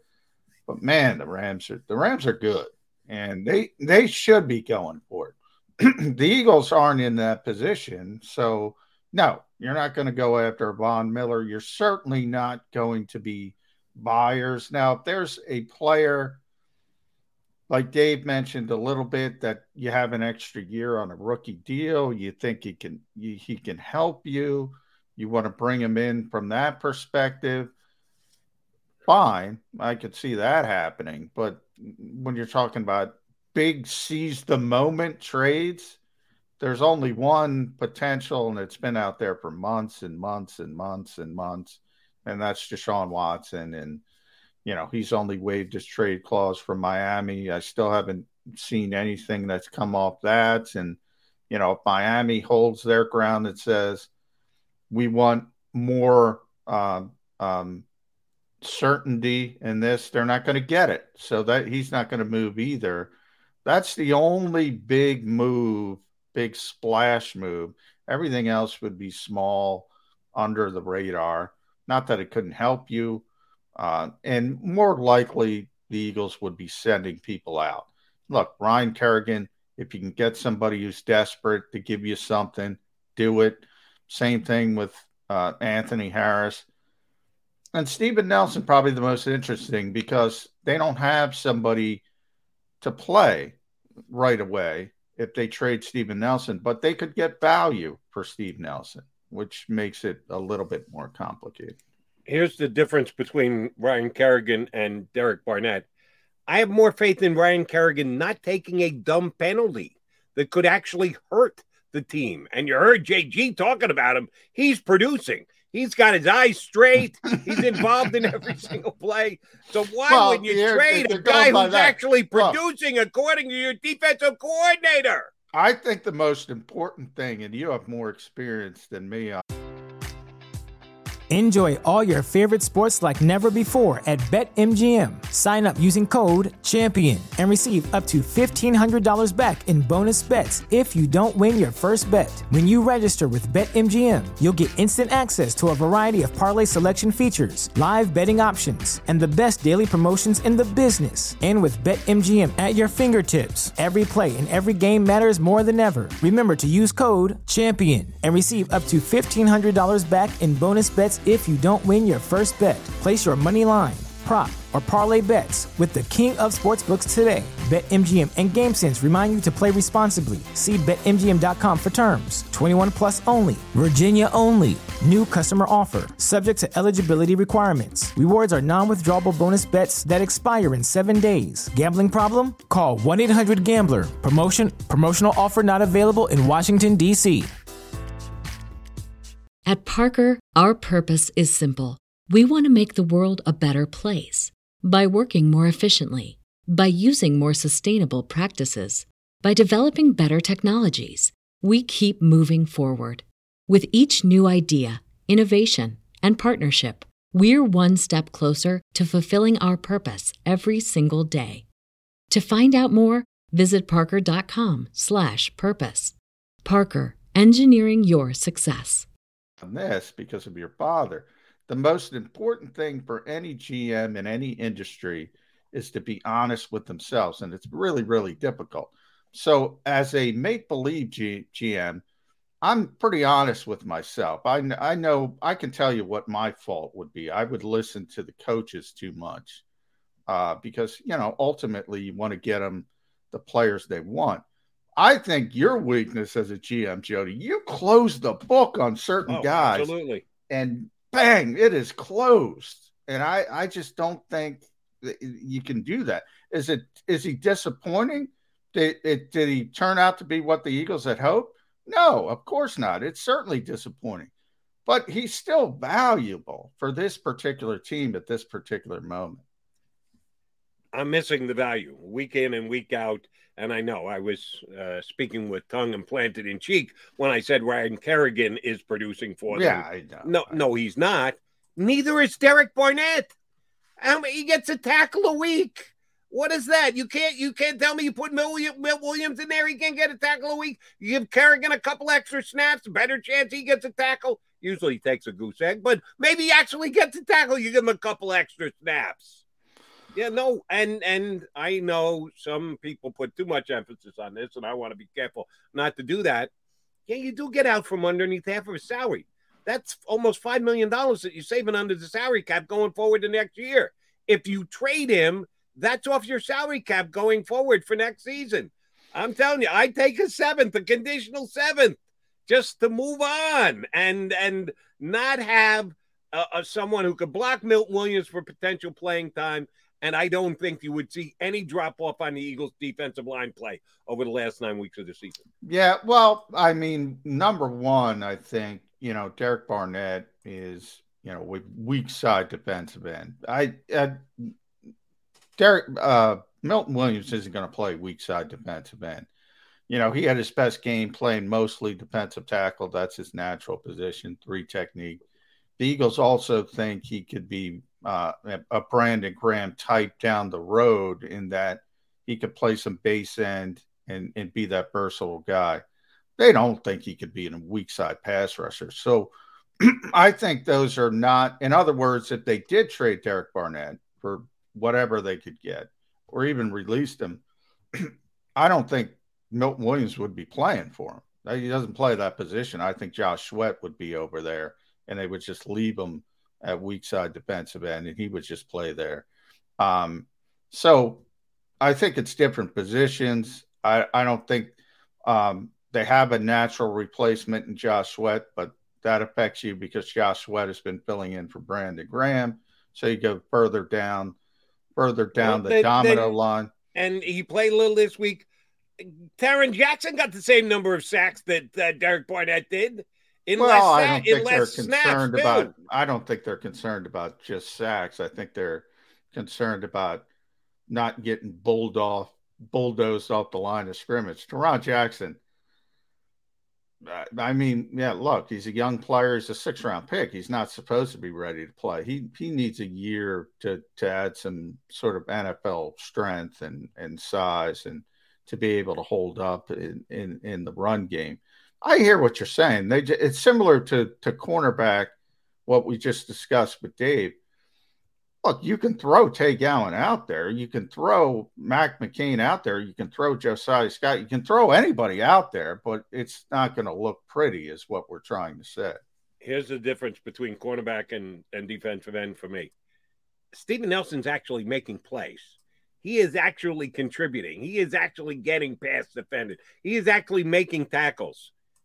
Derek Barnett isn't. So, yes, if you're going with a guy that you're taking a chance by playing like a Jackson at defensive end, like a Tay at cornerback, I get it. Those two are comparable. The guys that you're putting in and what the expectation should be and the amount of experience they have are very comparable. The actual subtraction from your lineup, if you trade Steven Nelson as compared to trading Derek Barnett, I think is night and day. Well, Steve Nelson's played better. I don't think Derek Barnett has played well, but I don't think he's played as poorly as you're making it out to be, as I guess where we have the disconnect. I think he's been competent as a weak side defensive end in the NFL. Again, that's a disappointment from what he was expected to be when he's drafted at number 14 overall. I do think there's a significant downgrade if you start playing Taron Jackson for Derek Barnett. That's where we kind of differ. Now, he's not going to be here next year anyway. So if you want to take it from just that standpoint and you want to get whatever you can get, I get it from that perspective. And that's why, Dave and I brought up the locker room aspect. You got to balance that part of it as well, because if people see if the veterans are in there and saying, "Oh, you're getting rid of Barnett, you're just going to play a bunch of rookies who aren't going to ready to play," then you could start going down that negative path. Was there any kind of a locker room reaction when they dump Zach Ertz for a cornerback who hadn't played in the league yet? Well, this year? the Zach Ertz trade is different than the fact that you had a better player who you want to get on the field for significant snaps that you want here long term. I mean, Dallas Goedert is one, and I'm going to say this, that Dallas Goedert was great in Detroit, by the way. He played good. Dallas Goedert is one of the 5 best players on the Eagles. That's how good he is. The rest of the league knows it. The Eagles know it. The Eagles, we bring up Howie Roseman, very barely admits there will be no discounts with Dallas Goedert. That's because everybody in the league knows what Dallas Goedert is, including the Eagles. That's the big difference with Zach Ertz. And by the way, Zach Ertz wants to be a tight end 1 and probably deserves to be a tight end 1. So you had that disconnect, and that Zach was not going to be happy taking a backseat role. So I think it's way different because of just how good Dallas Goedert is. Yeah, but if you're just talking about purely subtracting someone who gives you a chance to win on a week-in, week-out basis, I think Zach Ertz gives them more than Jack But we were Stoll. talking about the locker room. Players know who can play. Right, the locker room. Players know who can play. Players know Dallas Goedert can play, so they understand. Well, I think they also knew that Zach Ertz could play. Yeah, but you're misunderstanding my point. You're talking about they know how good Dallas Goedert is. They know Derek Barnett's significantly better than Teron Jackson at this stage. Maybe 3 years down the line, Teron turns into a star. I don't know. At this stage today, that to me is the difference between those two situations when you talk about how it comes to the locker room. People are disappointed Zach left because they like Zach personally, but they know it's a business, and they know they can understand, well, Dallas is really stinking good, Zach. Not the case with Teron at this stage. I don't want to bury the kid, but come on. Yeah, coming close, but that's okay. I know where you're coming from with him. It would be a leap of faith to put him in for significant snaps going forward. I'm ready to make that leap of faith. You're not. I got to talk to you about one of your favorite football expressions that you've used here many a time here on Bird 365, an FU player, the one that you always reference, Adrian Peterson with the Vikings. Adrian Peterson to the AFC? Isn't that against league rules or something? He's been on every team in the NFC, or at least it seems that way, but he's never been to the AFC before. What the hell's he going to do for the Titans? And I asked this with Dave Zangaro. Maybe Howie Roseman should have been Johnny on the trigger yesterday and shipped off one of their outstanding backs who looked great against the Lions this week to the Tennessee Titans, since they're not going to have Derrick Henry. Adrian Peterson got anything left in the tank? Boy, I don't know. I mean, Adrian's 36, 36 years old at running back. Now, obviously, he's a physical freak. I mean, that guy is just, and he's always been, a couple of years ago when he was in Washington, he's 33, 34, whatever it was at the time. He had that big run against the Eagles. Remember, he's just outrunning people at that age in the NFL. Look, he's one of the I think he's the best. I got to see him up close for years. I think he's the best pure runner in the history of this league since Jim Brown, at least, when he was in the prime of his career. But he's not in the prime of his career. He's a very powerful runner. So I guess Tennessee is trying to duplicate as much as they can with Derrick Henry, but obviously you can't do that. But from the Eagles' perspective, I heard this from a lot of people, so I'm not picking on you, Jody. Why not trade? Nobody wants Jordan. Jordan Howard admitted. Jordan Howard was on the verge of retirement. Well, right. I'm not getting one call. And the Eagles said, all right, come back. We'll take a look at you because we like you. But he was done. Nobody wants Jordan Howard. Nobody wants Boston. I was actually kind of surprised that they used him as much as they did. Yeah. I thought Jordan deserved to make this team coming out of training camp.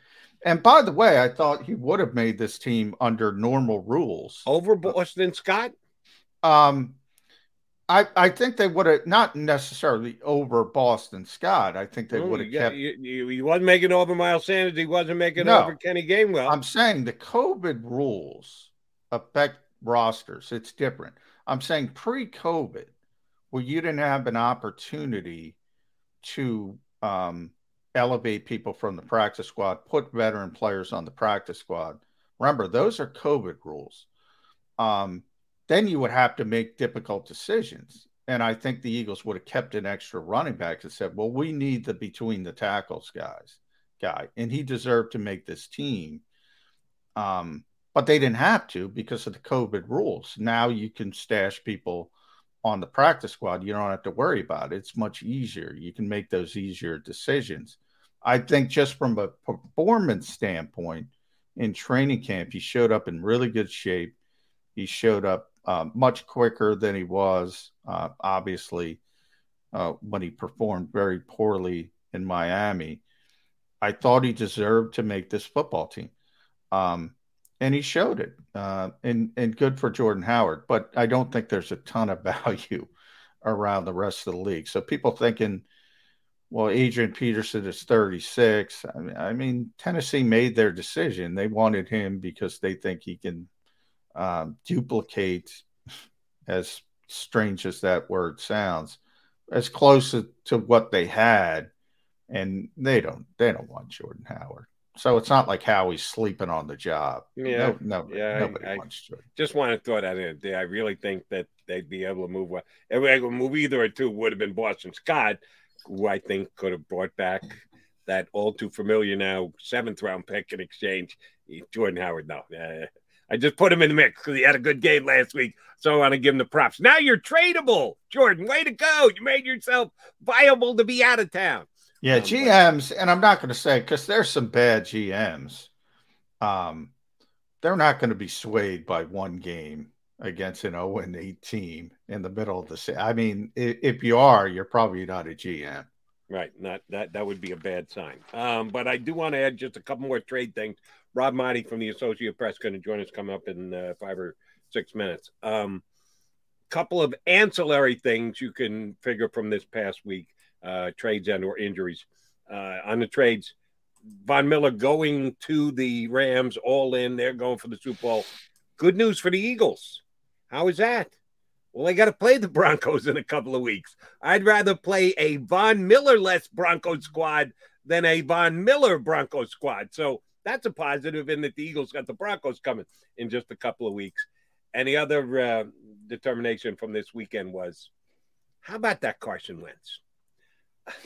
What the hell was he thinking? It's one of the questions we're going to ask Rob Marty, because on Twitter, Rob tried to defend the move that he made and said it was the right thing to do to not take the safety. Have you gone back and watched the play again yet, Rob? We'll bring it up when Rob joins us. But here's the good news. With Derrick Henry going out, despite the fact that the Titans won that game and have now opened up a pretty significant lead in that division, and the Colts could have been 4-4. Instead, they're 3-5. Oh, they're sticking with Carson Wentz. Even with that lame attempted lefty pass out of the end zone, he has only not played a handful of snaps through the first 8 games for the Indianapolis Colts. And they're not giving up on the season, which means he's going to be their quarterback again this week and the week after and the week after. The whole worry of, they might bench Carson because they want to protect that first-round pick.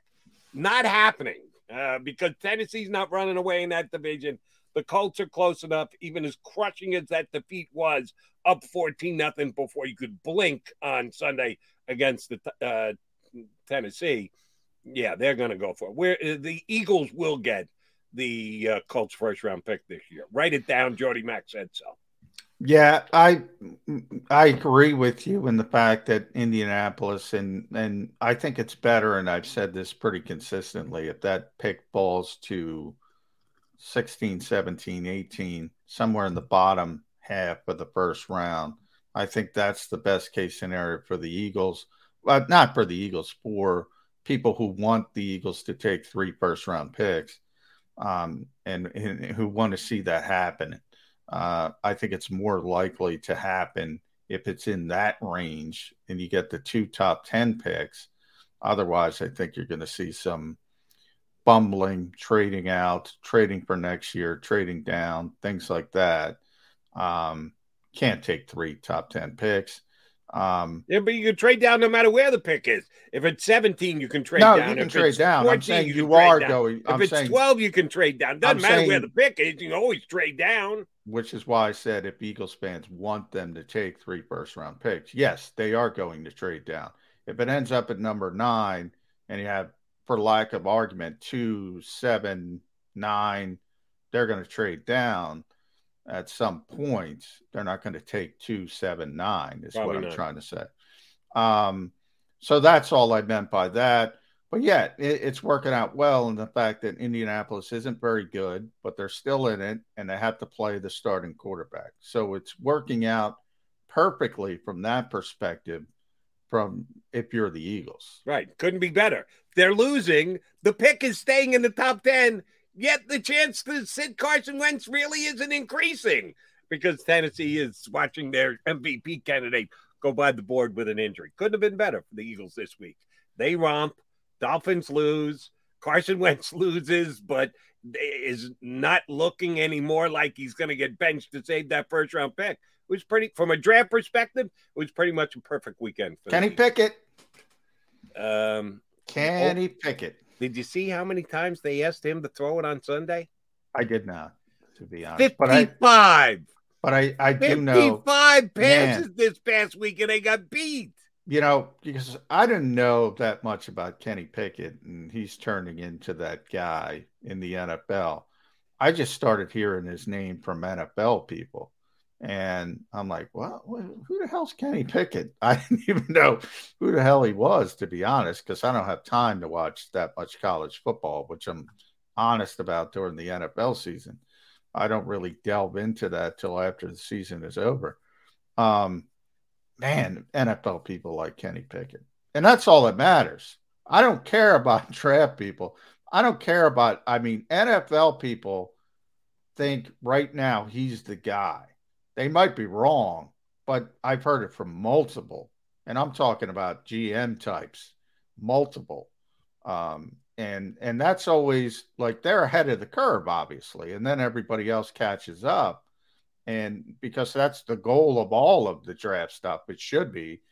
It's not about what you think personally. It's about what you think the NFL teams are going to do. And NFL teams seem to love that kid for whatever reason. And I like him. I can't say I love him the way you're describing, but he's a fifth-year kid stuck around. He's supposed to be good by this time. No one should be asked to throw it 55 times in one game like they did this past week against Miami for Kenny Pickett. All right, quickie timeout coming. Then our boy, Rob Monty from the Associated Press, going to hop aboard with us next year on Birds 365.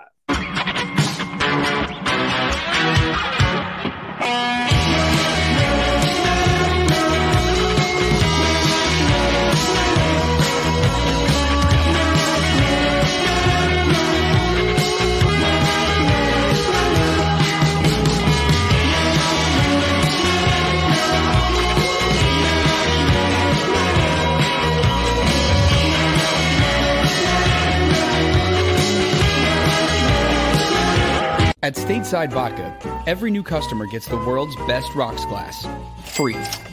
What's that? A rocks glass? You're telling me that bottle is cut in half? You could say that. Holy shit. And you're telling me I can get one of these glasses for free? That's right. 1 free rocks glass per customer with each first-time purchase of Stateside Vodka. So good, it just disappears.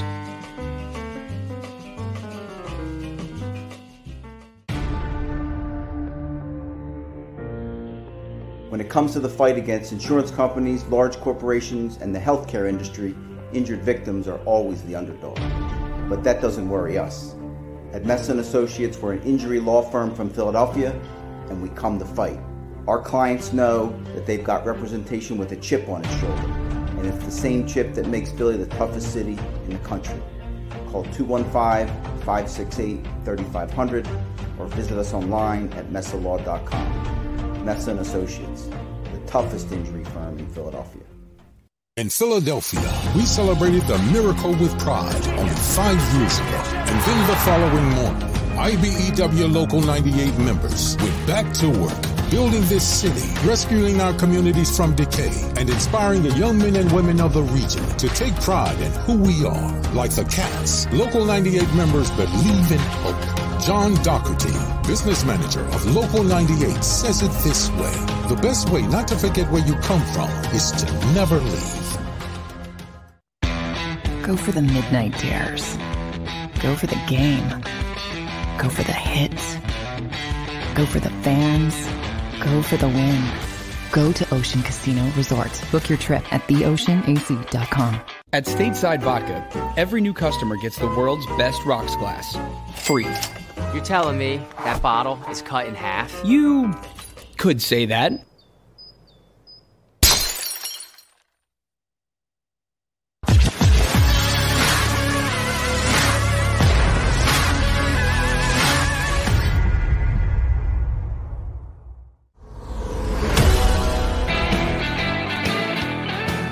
Welcome back, guys. Here with you on Birds 365. Good to have our buddy checking in from Florida. He covers the entire National Football League for the Associated Press, but he never gets away from the Philly story.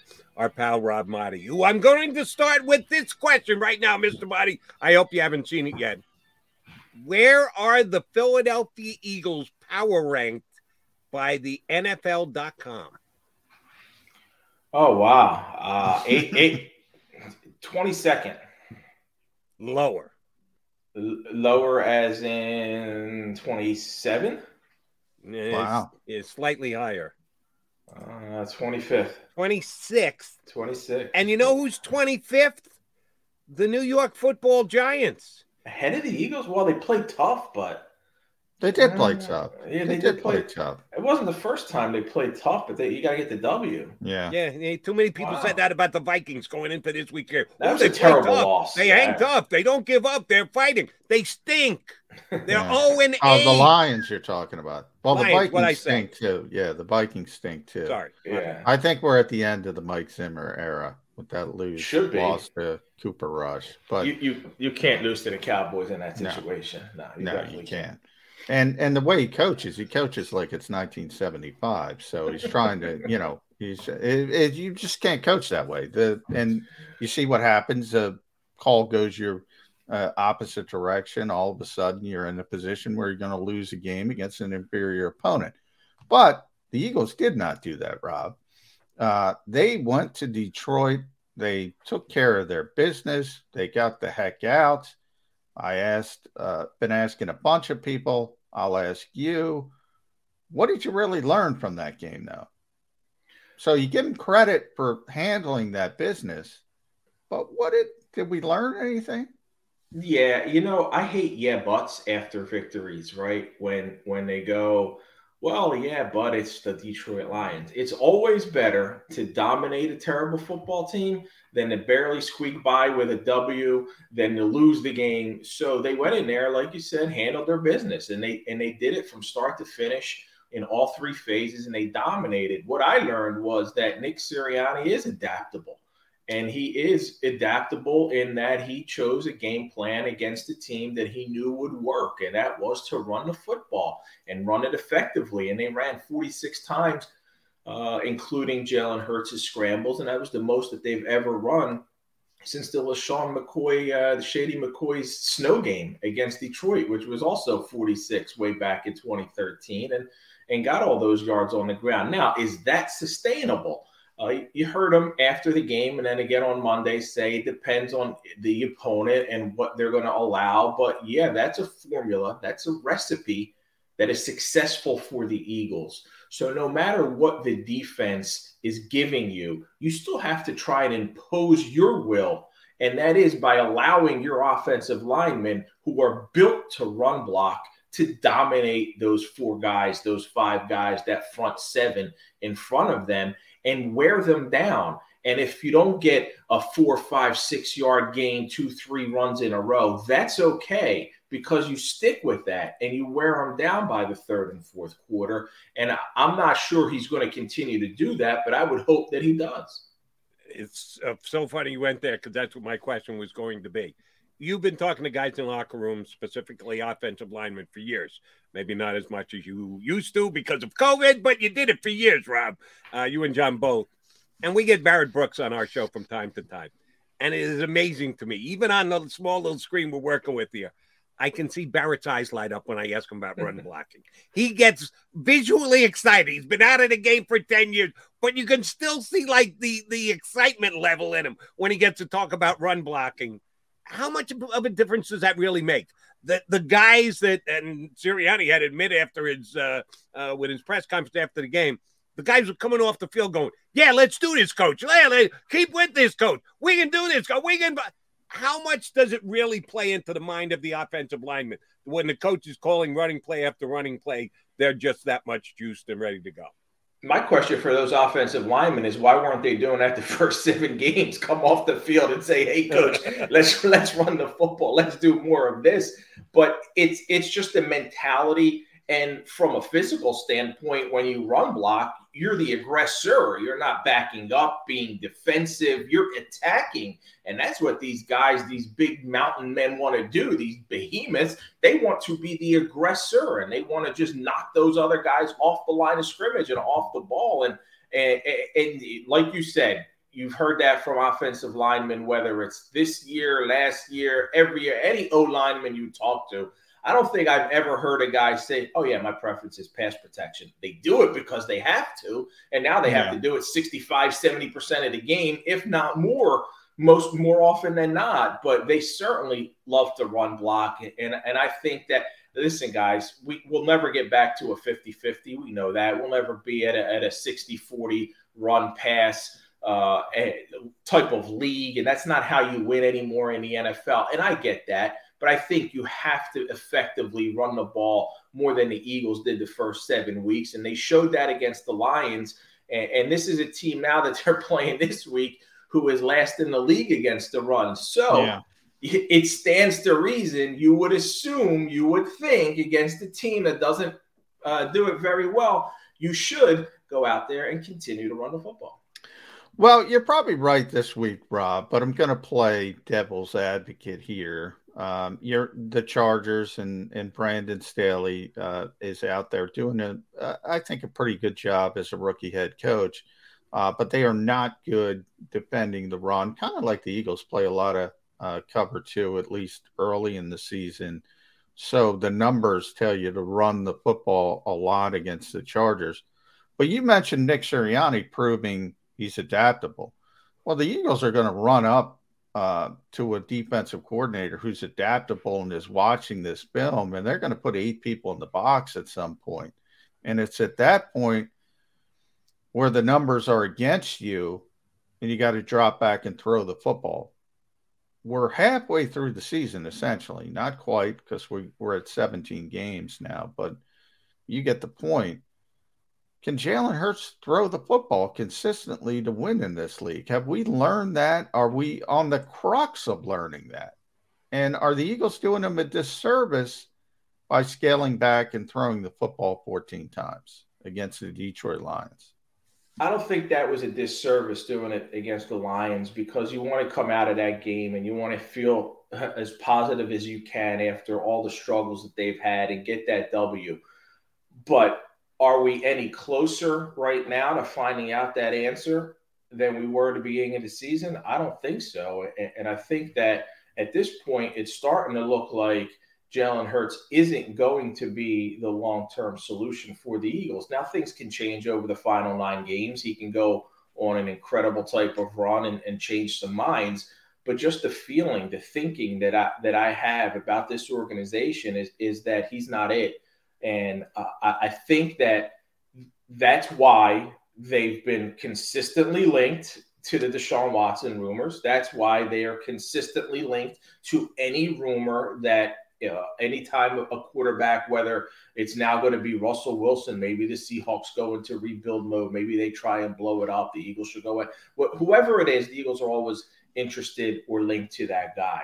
I think Jalen Hurts has done some really good things, and he's shown that he can be a dynamic player at times, but he's not throwing the ball consistently enough. There are throws that he's not making that you have to make as an NFL number one quarterback. And I don't know if that's Nick Sirianni just not having the confidence, the faith in him to call those plays, or if that's Jalen looking other ways because he's not confident in himself to make those throws. I don't know what we don't see practice, right, John? I don't know what they're not seeing in practice, but I'm sure they're getting a good read and a good feel. When you hear Sirianni talk about why was Boston Scott elevated into the number one backup role, it's because of a good week of practice, right? So what is Jalen not doing or doing in practice that makes them feel this is all we can do with him, and these are the throws we want to ask him to make, and this is the type of offense we want him to run? And I think that kind of helps us answer the question when we don't see enough on the field. All right, the countdown is on. Do my math. 6.5 hours, just under 6.5 hours before the NFL trade deadline hits. I need you to give me your executive location for the Philadelphia Eagles. No, right now, any East Coast GM worth his salt is already in his office by the phone, ready to do something. So we assume Howie Roseman is as well. Is Howie in his office with Jeffrey sitting with him?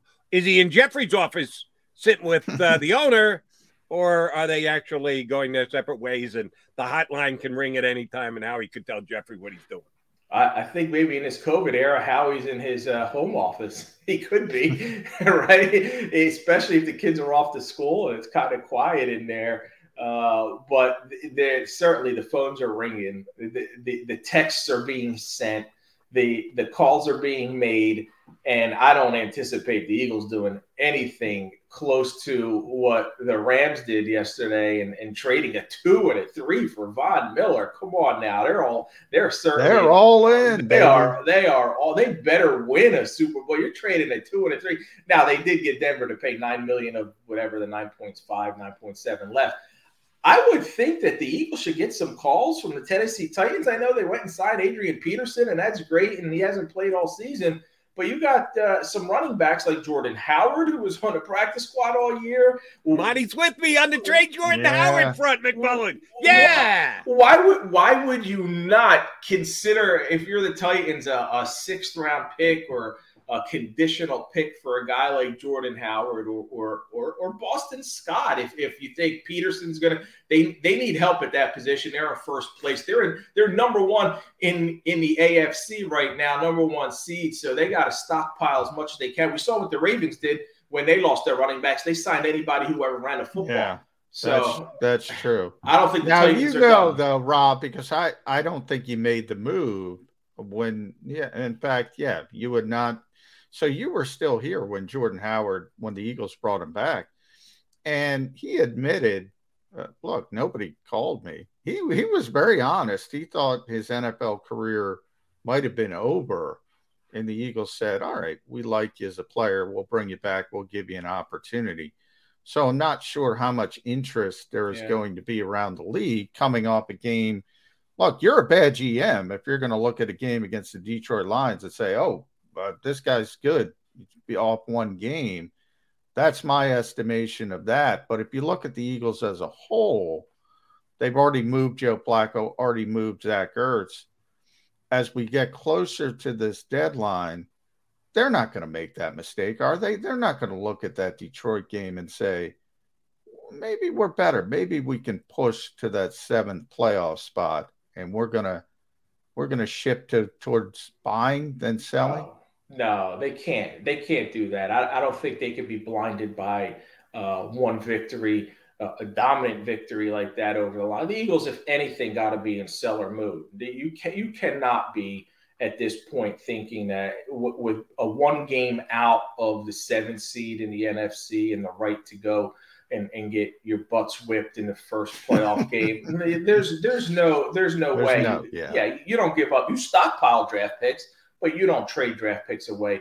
the only way you do that is if you're going to get a guy who's going to help you for 2-3 years down the road, somebody who's that you feel, and I don't know who's in a position like that right now, who's going to be on a trade deadline. And I mean, obviously Deshaun Watson, I don't see that guy moving right now. I don't care what all those rumors are. I just think that team is best served waiting until the offseason to get more teams involved and more teams in the mix and seeing how things shake out with him. But from the Eagles standpoint, no, you trade a Howard, a Boston Scott, whatever you can to add some draft picks, and maybe you look at, hey, maybe you trade one of your veteran secondary guys if a team comes asking. Certainly nobody's going to be interested in the Eagles linebackers. So no, here's where I want to go with you, because we talked about it earlier. What would you need if you were Howie Roseman to part ways with Derek Barnett in a trade? Not much. Me personally, not much. I said a conditional seventh, which means I can't do that. Give me a 5, I'll do it. Give me a 5. Yeah, you interested? You're going to take the rest of the year's salary? All right. That's all I need. What more can I do for you if you're willing to take Derek Barnett off my hands? But, hey, he's coming off his first sack of the year this year, Jody. How about that? He got in on the action against got the same number of sacks that Teron Jackson got. Good job, Derek. I'd be right there with you on moving Derek Barnett. I don't know that you'll get that call. Yeah, I think anybody. I mean, I think it's smart when you know a player's not going to be here the next season. If you can get something for him at the trade deadline, I think it's smart. But I do think there's a little bit of balance in the locker room. If you think about the Eagles trading the 2 trades they made, for instance, Joe Flacco, we had a ready-made backup behind Joe Flacco and Gardner Minshew. Zach Ertz was about paving the path for Dallas Goedert, who's a very good player. You don't have a natural replacement for Derek Barnett. It's not as much as Derek Barnett's a good player. Derek Barnett is playing up to what he should be as a former first-round pick. It's kind of the message you might send to the locker room by saying, all right, we're going to play Teron Jackson, a rookie 6th-round pick who's not ready to play. I think that could be more negative than positive. Does it make any sense out of that, Rob? It does, and I can understand that. But from the flip side of that is, like you said, he's not going to be here. You don't anticipate him being here next year. Now you would be giving a young guy an opportunity to show you what he can do. And I don't, trading a guy like Derek Barnett to me isn't something. It's not like you're walking in that locker room after trading Lane Johnson or Jason Kelce or a veteran who is been there, who's a leader in the locker room, I know he was part of the Super Bowl run. I know he recovered the strip sack, big play in Eagles history, and he'll always have that. But I just never got this sense, even though he's in year 5 now, that Derek Barnett is that guy who commands that kind of respect in the locker room that you would have a team revolt if the Eagles parted ways with him. All right, Rob, let me talk about where the Eagles are going from here. 3-5, second half. Maybe they buy, maybe they sell, maybe they do nothing, and that's where I'm going to fall. That's most likely going to happen, not because of lack of effort from Howie Roseman. I just don't know that there's a deal out there for the Eagles. Nick Sirianni's job is to win as many games as he can in the second half. And despite the fact that we were all a little befuddled by his flower-growing speech last week, it seems to have worked. The players responded to. He's got Kelce screaming about the roots. Joe, I loved it. I was all in on the flower analogy. Keep watering, keep fertilizing, man. I had no issue with that. That's fickle Philly telling you, fire your coach because he made a flower analogy. Yeah. Come on, guys. It was ridiculous. I wasn't to the fire the coach level, but I was to the eye roll level. But hey, if it works, it works. You judge the results much more than what he says. And guess what? The results this week were 44-6. So that's a win for Nick Sirianni. By the way, it was funny, Rob. Behind the scenes with the flower power, the Eagles were kind of upset about how that was framed locally, in that, the players were fired up. There were a lot of F-bombs in that speech for the players, thrown in, mixed in, a couple F-bombs with the flowers. And I saw that you were posting what the players said about it, that was fired up so they were really fired up, and I think they used it because they were a little bit unhappy the way it was spun. And look, Nick joked about it as well, and he was going to go with the bamboo plant, which is sort of a football thing, but I thought it was overblown, and the fact that the team kind of used it, use whatever you can. If it works, use it. And if it's us versus them, use it. Well, it's not the last time something in Philly is going to get overblown or misinterpreted. Like, here you go. I'll give you guys an example. Watching Carson Wentz make that hideous throw on Sunday, his decision to throw a left-handed pass out of the end zone that was a pick six, that actually in that position turned out because he didn't get sacked. He didn't take the sack. He didn't get the safety. They were able to get the ball back and then tie the game. So I stated that on Twitter. I said the stupid decision, I used the word terrible decision, actually in this case worked out in his favor because they got the ball back, whereas as safety, they would have had to kick off. Tennessee would have ran out the clock. They would have lost the game in regulation. And the reading comprehension, I know, is an issue on Twitter. I mean, it's a major problem. People took that tweet as me saying he purposely threw that interception because he knew that he was going to get the ball back. That's not what I was saying, but people are so blinded by their hatred for Carson Wentz that they'll attack anybody who says anything about him, even when it's calling a play terrible and stupid. So, Philly blows everything out of proportion. And oh, by the way, and John and I just talked about that before you come on, the fact that with Derrick Henry down, despite the fact that I don't think the Colts have a prayer of making the playoffs. I think Carson is going to play 75% of the snaps, which means the Eagles are going to get the first-round pick. Another reason why Frank Reich took Carson's back after the game. He said, it was my call. It was a bad call. I never should have called that play. That's not on Carson. That's on me for a lousy call. So guess what? The head coach still has Carson Wentz's back. Oh, man, it was a terrible play call, but it's still indefensible. Somehow you got to throw that away. You got to throw that ball away out of your own end zone. I did the math on the snap counts and everything else and how many they're on pace for right now based on how the 99% that he's played and the snap count totals projected over the course of the season. He would have to sit out 4 full games plus parts of another one. And that's a lot. So you'd have to come. I don't know that they'll be eliminated from the 7th wild card spot by the time there's 4 playoff games left. And that's the thing. I thought they would have. I think it would be organizational malpractice if they don't protect that first round pick. But now the more I think about it, I look at their weak schedule. I look at the fact that the AFC is within reach for anybody, and they go on a run. Barring injury, I don't know how you sit him out 17, 18 quarters that he's going to have to sit out in order to miss that. But, hey, that's their problem right now. And now on top of it, obviously Tennessee is looking really good, but they lose Derrick Henry, so they're probably going to come back to the pack a little bit as well. So although their Colts are four games behind, right? You're right, hard, but you can't. If the Titans start losing a little bit, you can't start just giving up on the season. So you're right. At this point, it's probably more anything else. It's going to be injury related. If he misses those snaps, then the Colts just shutting things down. But unless he loses to the great Mike White and how about Mike White? Jets on Thursday. Well, how about Mike White wins, Cooper Rush wins, first NFL starts. Obviously, that happens in this league. The teams have letdowns. I think they see when a quarterback is in there who doesn't have maybe the cachet or the reputation. But it is easier to throw the football than ever in the NFL.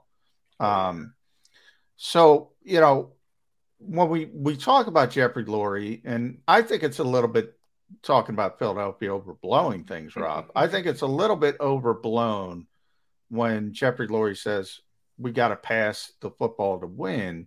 I think that's a larger overriding sentiment he has, that if you want to consistently win, you have to have an high octane passing offense. And I tend to agree with him, by the way. I think he's right.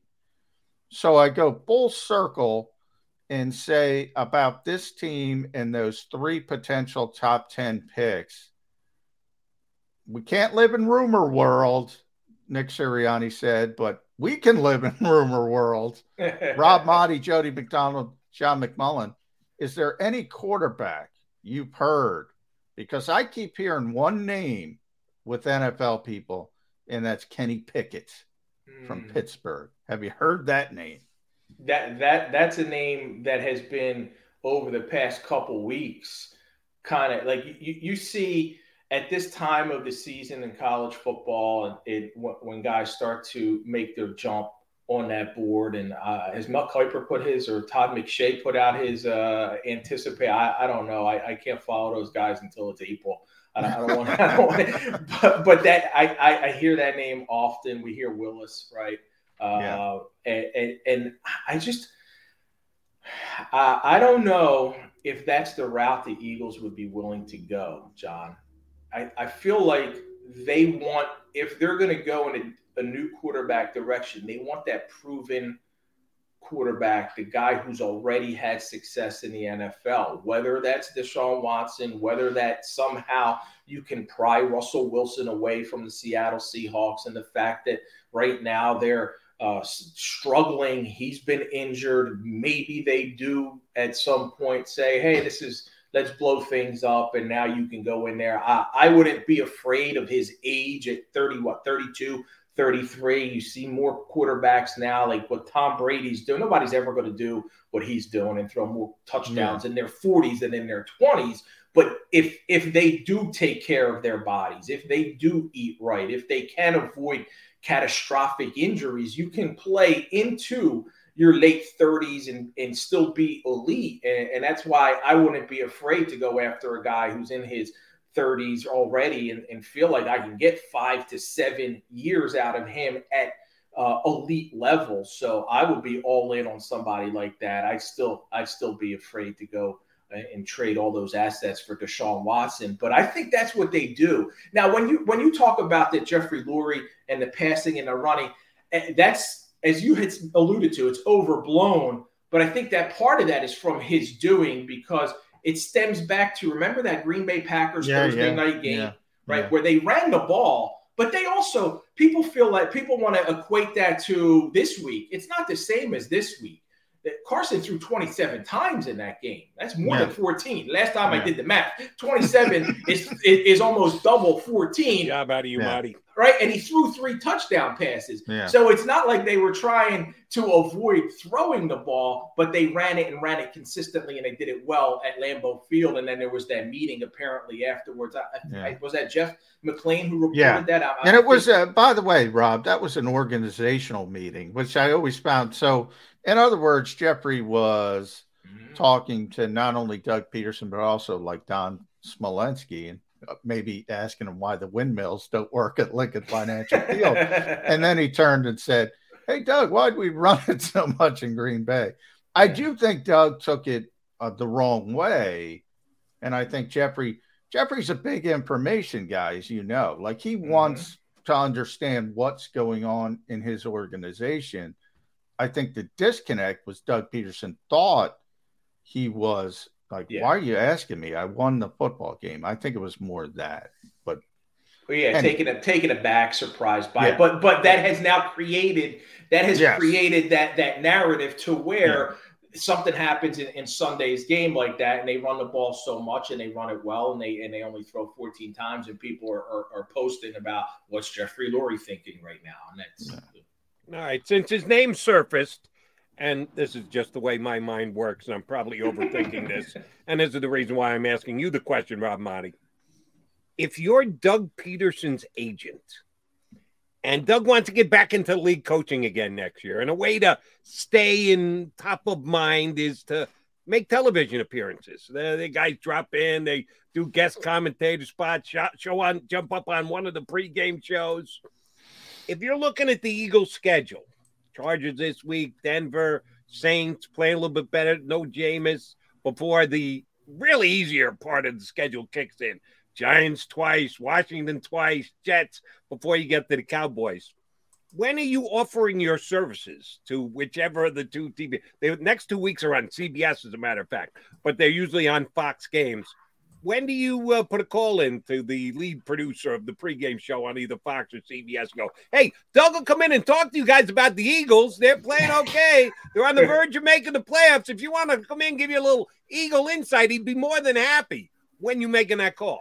Oh, man, that's a good question. You know, there's another route he can go in this day and age, right? He could sit there with his laptop and he can start dissecting and diagramming plays and posting that on social media. And then he can avoid being in that what might be an uncomfortable position of somebody asking him in the studio about the Eagles or what went down. And now he may have to be critical. So, no, I hear you, Jody, and I do think that's not Doug Peterson's strong suit to sit there and be overly analytical. He at times had struggled with that, but that's something I anticipate we'll see. You know what? Maybe I'll make the call. He's more than welcome to come on the AP Pro Football podcast. We can sit there and break down film.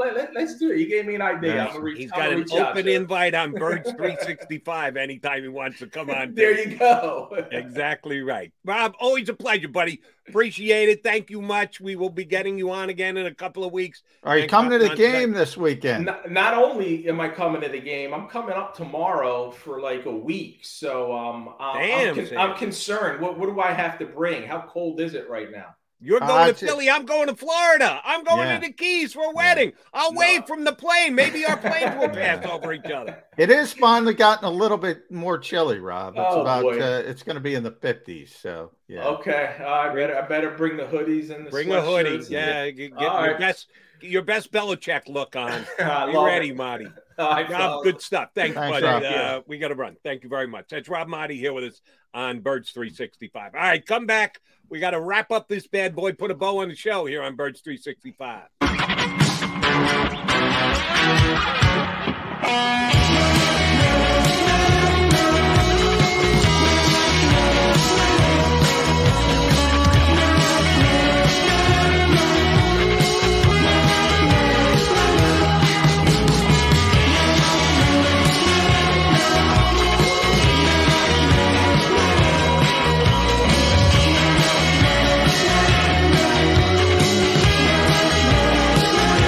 At Stateside Vodka, every new customer gets the world's best rocks glass, free.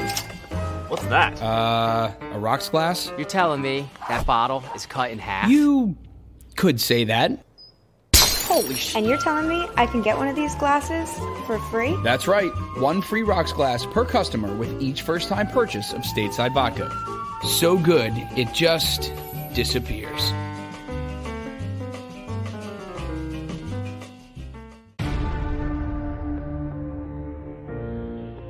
When it comes to the fight against insurance companies, large corporations, and the healthcare industry, injured victims are always the underdog. But that doesn't worry us. At Messa & Associates, we're an injury law firm from Philadelphia, and we come to fight. Our clients know that they've got representation with a chip on its shoulder, and it's the same chip that makes Philly the toughest city in the country. Call 215-568-3500 or visit us online at messalaw.com. Messa & Associates, the toughest injury firm in Philadelphia.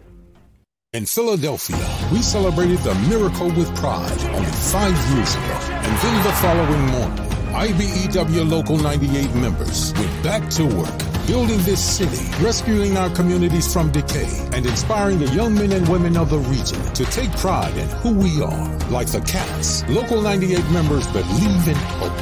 John Doherty, business manager of Local 98, says it this way: the best way not to forget where you come from is to never leave. Go for the midnight dares. Go for the game. Go for the hits. Go for the fans. Go for the win. Go to Ocean Casino Resort. Book your trip at theoceanac.com. At Stateside Vodka, every new customer gets the world's best rocks glass, free. You're telling me that bottle is cut in half? You could say that.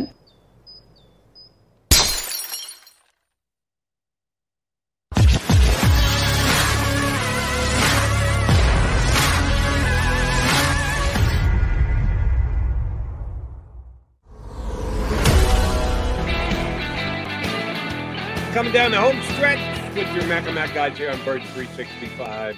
Tomorrow we will be back a little over 22 hours from now, and we'll be breaking down the big moves that the Eagle made on trade deadline day. Yeah, probably not. But I'll say this again, and I take my fair shots at Howie Roseman. Not as many as most others. I give him credit when he does certain things right, like the draft day maneuvering. He's very good at that. Actually picking players at the draft, man, not so good. But Howie's got his strengths and he's got his weaknesses.